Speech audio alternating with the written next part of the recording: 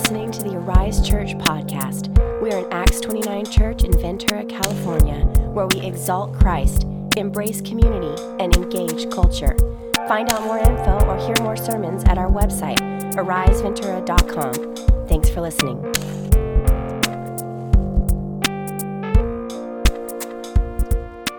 All right, so we are jumping into the book of Colossians under a series called It's All About Jesus.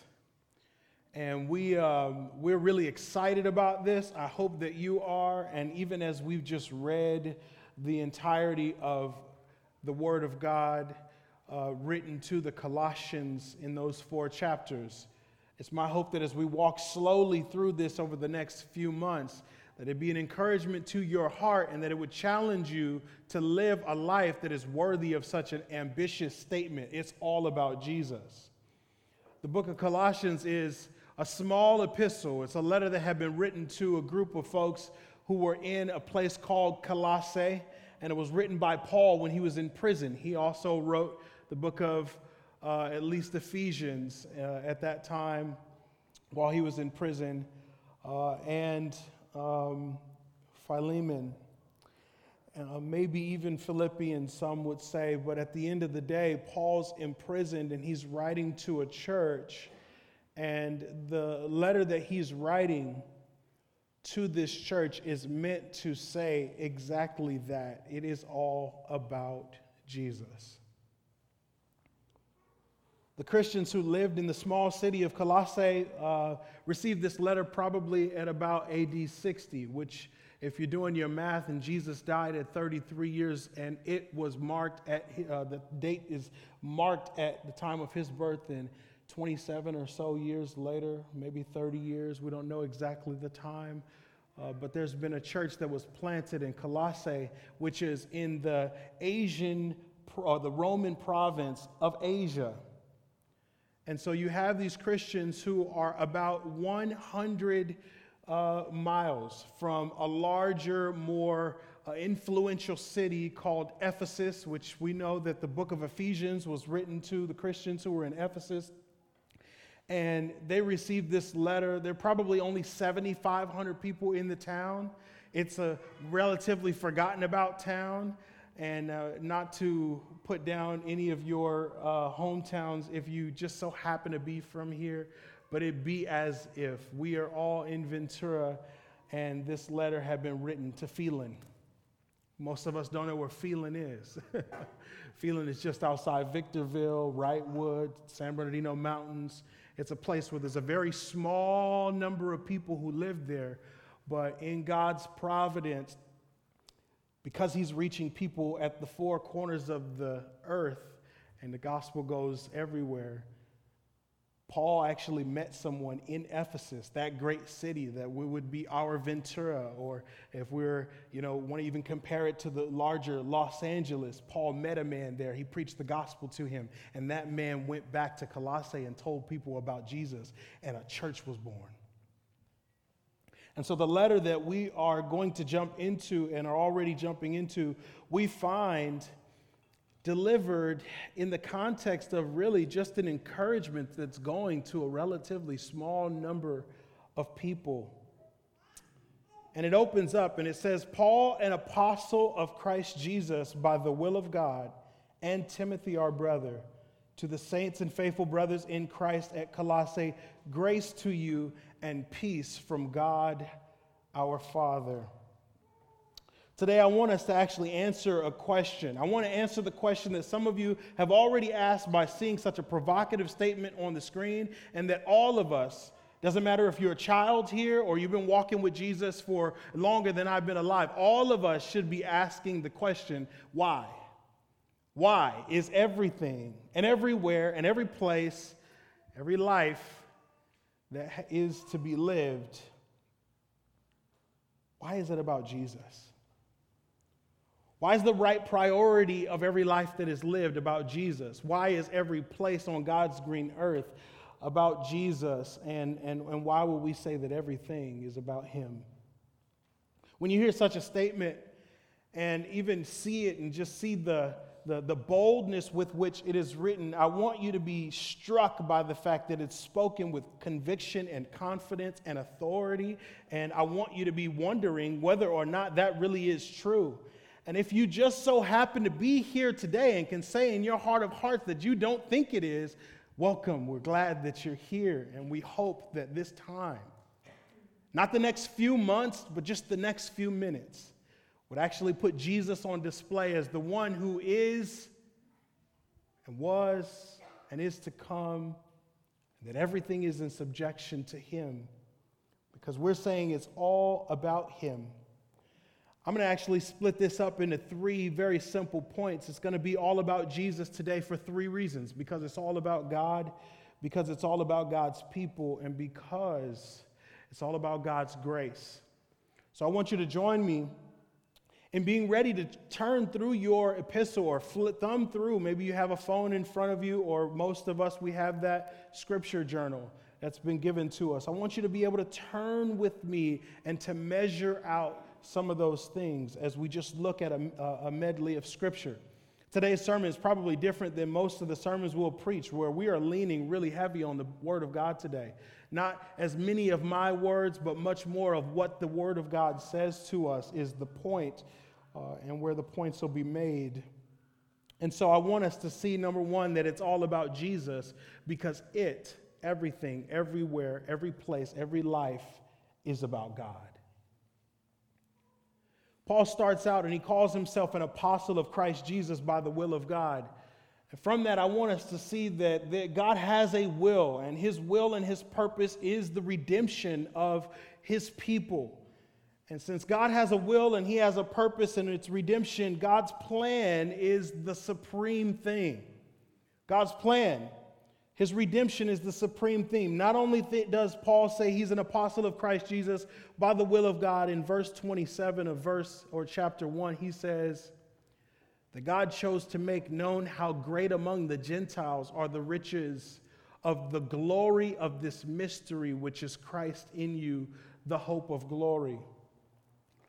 The glory and the mystery, Christ in you, writing to a group of Christians who are in a Roman province of Asia. The gospel has spread from Jerusalem, and it's made itself a lot further east, or made its way a lot further east. And now there are people who are receiving this letter in their little forgotten about town, and it says that God chose to make known how great among the Gentiles are the riches of the glory of the mystery of Christ. As we walk through this, we're going to learn what is the mystery of Christ.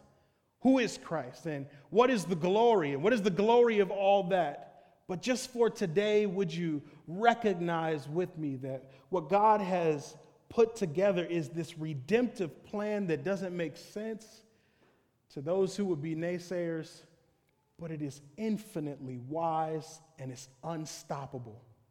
If you've been walking with us through our journey in the book of Acts and our gospel communities, you know that no matter what we're talking about on what day, all we're saying is that the gospel of Jesus Christ, the church that is born out of it, empowered by the Holy Spirit, is unstoppable and reverberates throughout the world. God has a redemptive plan that includes that. If you get to chapter 2 and verse number 13, it says this: you who were dead in your trespasses and the uncircumcision of your flesh, God made alive together with him, having forgiven all of your trespasses. When I say it's all about God, he's talking about our redemption and our salvation in a manner that put God on display, not us.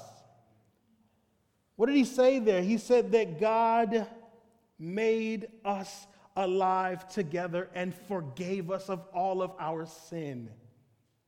It's all about Jesus because we receive forgiveness and redemption through him. And God has given us that as a wonderful gift, and it even expresses itself in these words that we don't quite understand in our context: the uncircumcision of your flesh and being made alive together with him. But we do know what it means to be forgiven all of your trespasses. You might be here today and you might be thinking about the sins that you committed in the year 2019.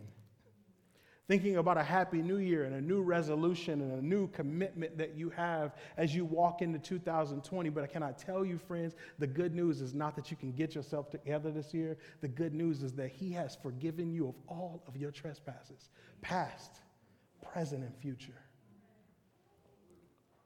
God has done that. And he's given us some gifts alongside of just what we know as his redemptive plan. And a couple of those gifts are grace and peace. He opened up and he said, grace to you and peace from God our Father. The grace of God we'll talk a little bit more about in a moment, but the grace of God has given us a peace with him. If you ever think about what it means that the difference between the Christian religion, if you can call it that, and every other religion is that we proclaim that we have a relationship with God, the creator of heaven and earth.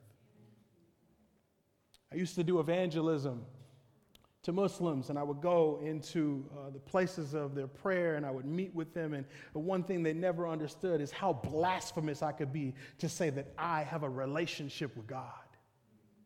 Where do you get that from? Why do you believe that you have a relationship with God? It was because the Word of God tells me time and time and time again, including in the book of Colossians, that through Jesus, God reconciled me to him, making peace by the blood of Christ.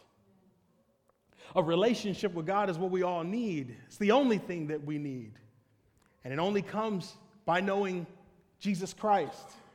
And so it's all about Jesus, all about God, because in him we have been restored to our right place of relationship. You know, God created us to be in relationship with him, to take all of our counsel from him. It wasn't just when there came some time when God had to tell us what to do and what not to do as you walk through some of the Old Testament laws and things. No, it was before that. Adam and Eve, they took every one of their bits of counsel and direction and do this and do that, name these animals and eat this and enjoy that, be fruitful and multiply. Everything came from God because they were in relationship with him. But the serpent deceived the woman and sin separated us. And so it's good news when you can come here and you can have somebody say grace and peace from God our Father and know that Jesus Christ has actually brought us that. And now that peace means that we have a restored relationship with God the Creator.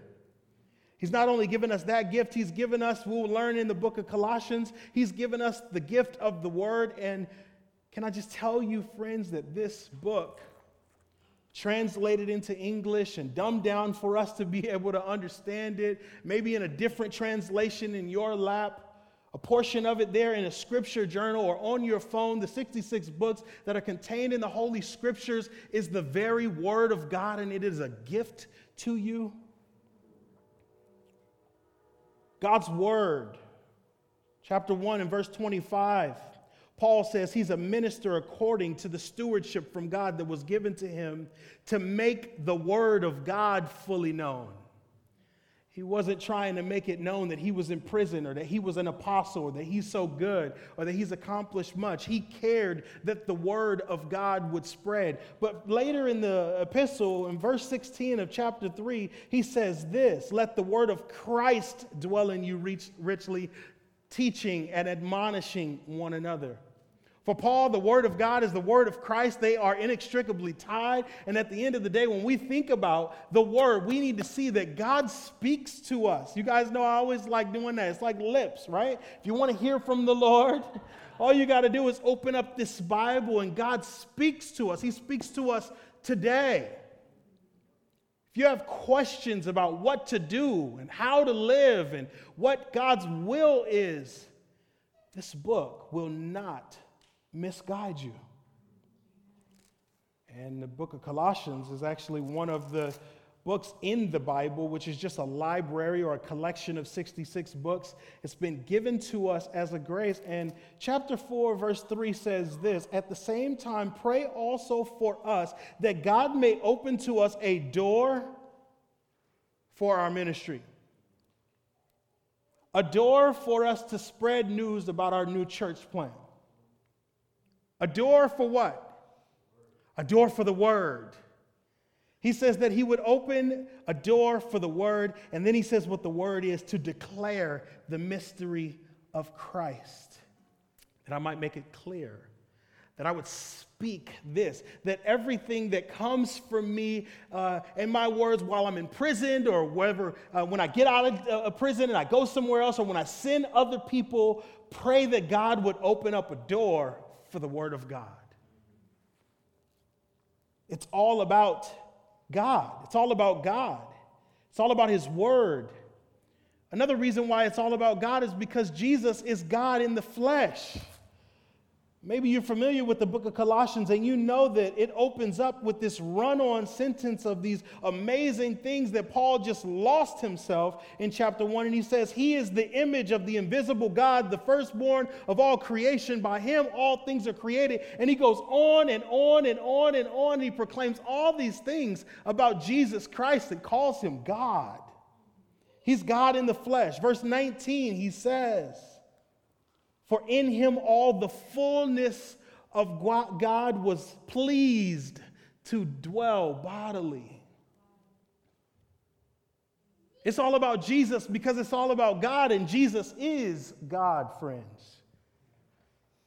By the time you move down to chapter 2 and verse 9, he makes it clear and says, for in him the whole fullness of deity dwells bodily. The whole fullness of Yahweh, God, creator of heaven and earth and all of universe, is in Jesus Christ. He brought that. If you were listening on Christmas Eve, Burke, he just quoted from whatever his name is, I can't think right now, but he quoted from the Message the fact that it says that God took on flesh and moved into the neighborhood. That's what happened in Jesus Christ. In Jesus Christ, he took on flesh and moved into our neighborhood and did what we call, or what the Old Testament saints would have called, tabernacled with us. He brought the presence of God to us in his body. That's who Jesus Christ is. He's not just a good teacher. He wasn't just a prophet. He wasn't just a man who studied and learned a lot from his rabbis. He was God in the flesh, and he still is. Not only is Jesus God in the flesh, but Jesus is God's true religion. Verse 21 of chapter 1 says this: you who were once alienated and hostile in mind, doing evil deeds, he is now reconciled in his body of flesh by death, in order to present you holy and blameless and above reproach before him. You know, God had instituted these religious practices to set his people apart. You had these Old Testament practices like the observance of the Sabbath, like celebrations, like the sacrificial system, or even circumcision.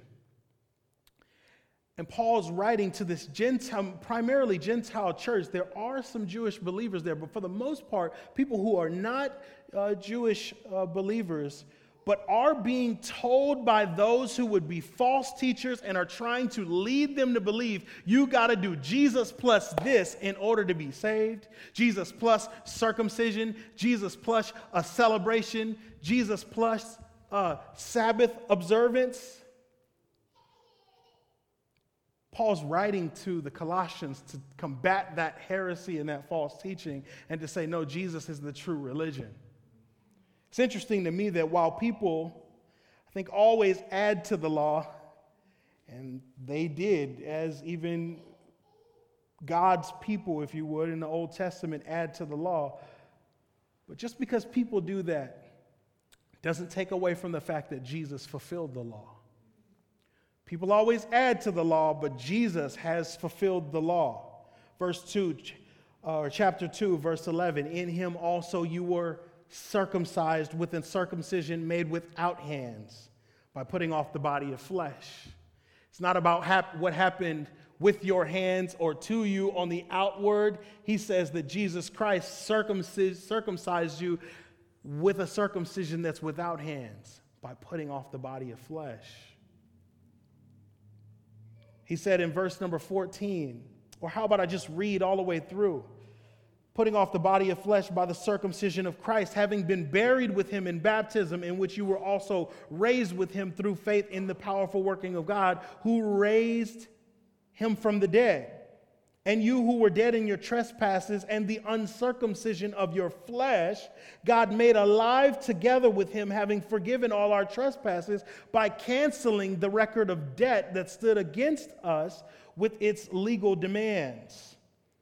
When you think about the law, it's a legal demand.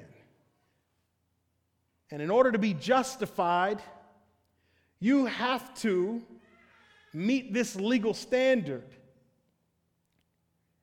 And history would tell us that no one could ever do that, even the most sincere and the quote-unquote most righteous. But then God comes in the person of Jesus Christ, fulfills and keeps the law perfectly, and does that as a substitute for those who believe. There was a sacrificial system that reminded them of the fact that they could not keep the law. And so they had to kill animals on a regular basis to sacrifice birds and goat and lambs and rams.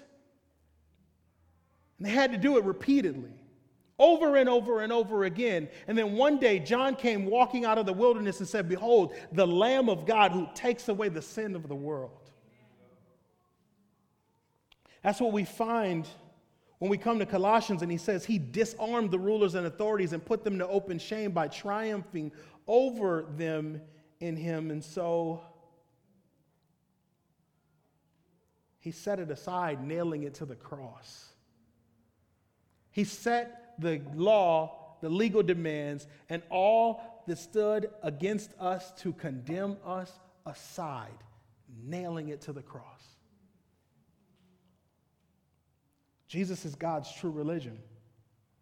Verse number 17 said that all those festivals and moons and new moons and celebrations and Sabbath and even circumcision and things that we eat or don't eat, all that stuff was just a shadow of the things to come, but the substance belongs to Christ. It's one thing to say that he fulfilled the law. It's another thing to say that he is the substance of the things that pointed to what God was after in the first place. Eternal rest with God. Maybe a diet that set a people apart. All those things, Christ is the substance. We no longer have to go back and try and earn our way to him by keeping a religion. And so it's all about Jesus because it's all about God, who has a plan, who gives us gifts, and at the end of the day, who was Jesus Christ in the flesh, God's true religion. The next reason that it's all about Jesus is because it's all about God's people. If you were to read through the book of Colossians, you find very quickly that it's actually written to God's people. He says, Paul, an apostle of Christ Jesus by the will of God, and Timothy, our brother, to the saints, circle that, to the saints and faithful brothers, circle that, in Christ at Colossae. The saints and the faithful brothers, that's the church. Those are God's people. And guess who they represent under the sound of my voice? You may consider yourself to be a sinner. You may consider yourself to be a person who is worthless. But in Jesus Christ, God calls you a saint. They may have been in Colossae so far off and so far gone and not otherwise thought of. But God sent a word to them that would come to us so long later, preserved as the word of God, that they read in their houses and homes and just were excited to receive this. And the first thing they read is that he calls us saints. Saints and faithful brothers. The church is God's people. And if you've never understood this, let me just explain to you how God's people are in Jesus Christ. God's people are in Jesus. Between verses 1 and 21 and down to 2:12, we hear these things, 7 different things that have to do with our new place in Christ. He says that we are reconciled in him, verses 21 and 22 of chapter 1. In chapter 2, verse 6, he says that we ought to walk in him. Then he goes on and says that we should be rooted, or we are rooted, and that we be built up in him, filled in him. He begins to close. We just read that he says that we're circumcised in him. He also said in verse number 12 of chapter 2, having been buried with him in baptism, you're also raised with him. We've been baptized in Christ. We've been buried with him. And he ends it all by saying that we were resurrected to new life in Jesus Christ. So why is it all about Jesus? Because the best thing you can ever do in your life is attach yourself to him. By faith, be found in him. And if you be found in him, you will not be found alone. You will be found in company with the saints for whom his blood was spilled. One thing we ought to know is that our relationship with God is made visible in our relationship with one another by now. We launched and went straight into a one another series where we said things like you can't even obey 90% of the New Testament commands to you without another person. Because the Christian life cannot be lived out in isolation. True or not true? The one another commands and encouragements are those things where we actually get to see that we have a new life in Christ because we have a new relationship with God through Jesus, and we are tied inextricably to one another in him as a family on this earth. I can't say that I love God who I've never seen if I don't love my brother who's standing right in front of me. The litmus test of our faith and our place in Christ comes down to our relationship with one another. And Paul makes that very clear in chapter 3, beginning in about verse 5. We read it and you guys heard it. You need to put off things like sexual immorality, impurity, coveting, anger, wrath, malice, slander, obscene talk, lies, racism, ethnocentrism, classism, legalism. Those things don't belong here because you belong to one another. Do not lie to one another is what it says. The reality is when he calls us to put things off, he's talking about our collective life in Christ together. And so it really comes down to the fact that this isn't just about you, it's about us. It's about our life together. It's all about Jesus because it's all about God's people together in him. And so instead of living in our old, dead way, we put those things off, and he calls us to instead put on hearts of compassion, 3:12, kindness, humility, meekness, patience, forbearance, and forgiveness, love and unity. He tells us to instruct and admonish one another. In verse number 15, he says, let the peace of Christ rule in your hearts, plural, to which you were called in one body. It wasn't written to one individual. It's not about you and your own single ambition. It's about us. It's about togetherness. It's about being in one body. You're called together as one. Let the peace of Christ rule in your hearts, plural.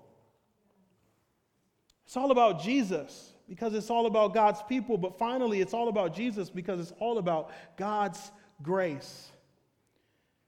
If you open up the letter and it says, grace to you and peace from God our Father, and you turn to the last verse in the book, and it says, I, Paul, write this greeting with my own hand, remember my chains. Grace be with you. You realize that for Paul, the beginning of and end of all things is God's grace.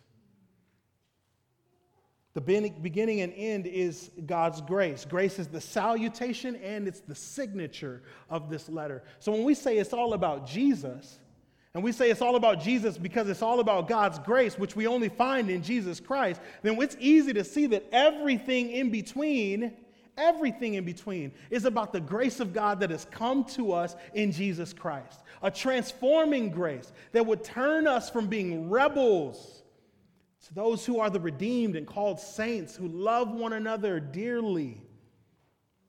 Grace fills everything in between. In 1 Corinthians chapter 13, I'm jumping out for the first time, and it'll be the only time, I promise you. But 1 Corinthians chapter 13 and verse 13 says that there are only three things that remain. It's faith, hope, and love.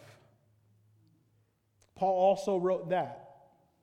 In some ways, I like to say First Californians because they just are just like us.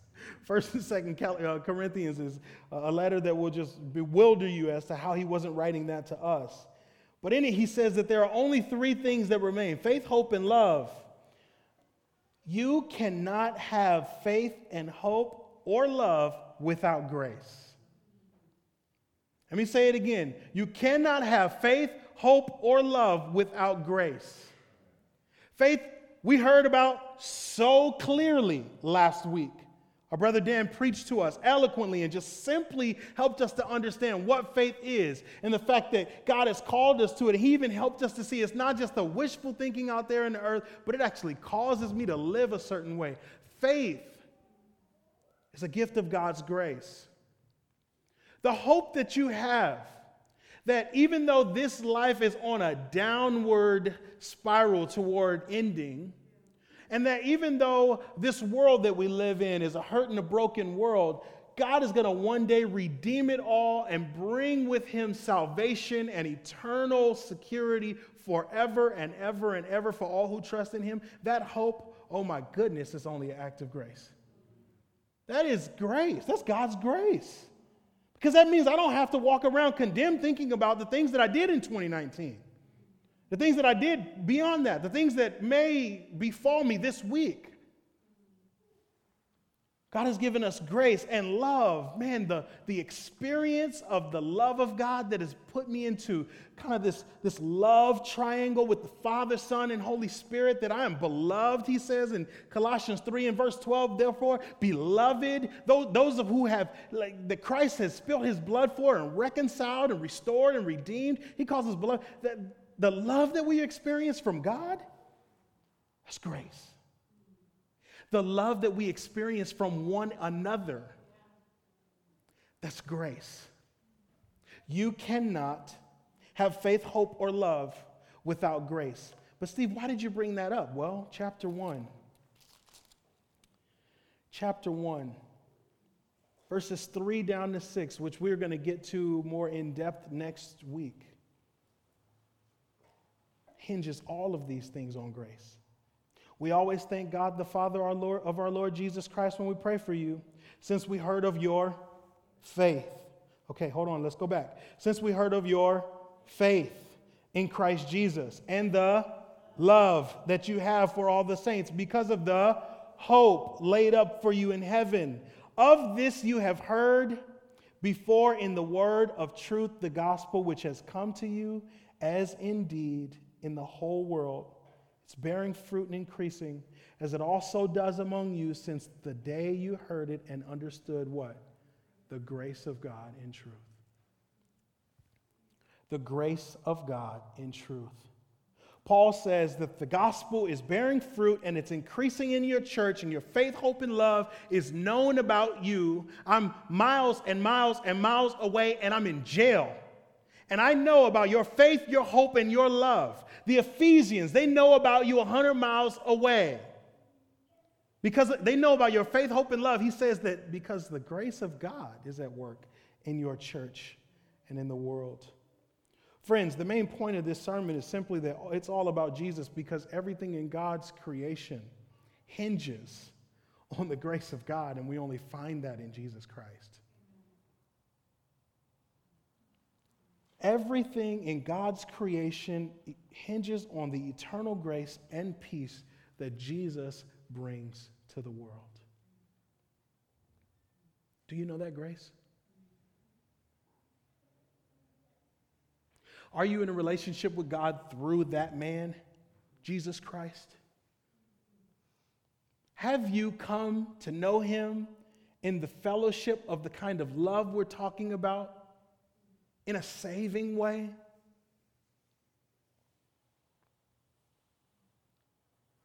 Brothers and sisters, 2019 was a sobering year. Here we are, first Sunday, 2020. You look back on 2019, you may have even some regrets. I think as I reflected, I could see that it was a wonderful 12-month journey with God, but it was a wild one. That was a wonderful time that we lived and that we've come out of. But it was definitely a wild one. For me personally, and your year may not have been specifically as wild or sobering as mine was. But one thing that it sobered me up to realize that I can commend to you, and I hope you can agree with it, is that as I've looked through all the surveys and I've studied all the science, it truly is true. 10 out of 10 people die. I saw a lot of death in 2019 that just did not make sense. We come into this year and we're still experiencing these things. Last week, we took communion, and we all loved that, and we're grateful for that because we do it every week in this church. You step down into a church in Texas, and as communion was served there was somebody there who thought that was a great opportunity to take a life and to take another life and eventually have his life taken. I just think that we have to realize that the uncontested reality is that all of us have been given these gifts to live today, but tomorrow is not promised. Like I say, your year may not have been like my year, but I can assure you that 2,020 years later means at least one thing: the hour is far spent. The hour is absolutely far spent. And Jesus Christ, the one who lives and brought this grace and all of these gifts, and the one that we celebrate, he is coming back. He's coming back to receive all who believe in him and to take us to the place that will give us the eternal rest that we all long for. He is the object of our faith. It's in him that we put our hope. He's the one who loves us, and that because he first loved us, we love him. And I just believe that we don't have a whole lot of time, that he's coming back. And so as you sit there and you listen, and maybe you think, man, Happy New Year sermon, and like Steve's always, whatever you may think, but I just want you to think about those empty seats next to you that I keep talking to you about. I want you to think about those friends and family members who think you're an absolute fool for being here at 5:30 on a Sunday afternoon with the perfect weather. The people who your neighbors cannot understand why you put so much stock into gathering with people on Sunday and going into places throughout the middle of the week and talking to them about Jesus and so on and so forth. I want you to think about them and think about whether or not you really agree with the reality that Jesus is coming back to get his people, but also to come back and to destroy the world and everything and everyone who's in it who don't believe in him. This needs to be the year where we make commitments like I'm preaching like a dying man to dying men. This needs to be the year where we make commitments like I am not going to allow anybody to go down into destruction and be separated from God in hell forever unless they do it over my dead body. 2,020 years have elapsed from the time that God took on flesh, came to the earth as a baby to grow as a man and die as a substitute for all who believe in him. The hour is far spent. Do you know him? I am so glad that I can look around the room and I can give your profession of faith in Jesus Christ for the most of you without even having you to raise your hand or say, yes, I do. But I'm also convinced that there are some of us who just recently this has become a reality for us, and we're still working it out. There's some of us who are saying, yes, that was what changed for me in 2019. That's the most exciting thing. My 2019 was absolutely great. The weight of my sin and the weight of the world and all the problems that are there, they came off my back like an 800-pound gorilla, and I feel so light. God bless you. Hallelujah. Thank you, Jesus. But there's some of us, you may still be unbothered by this.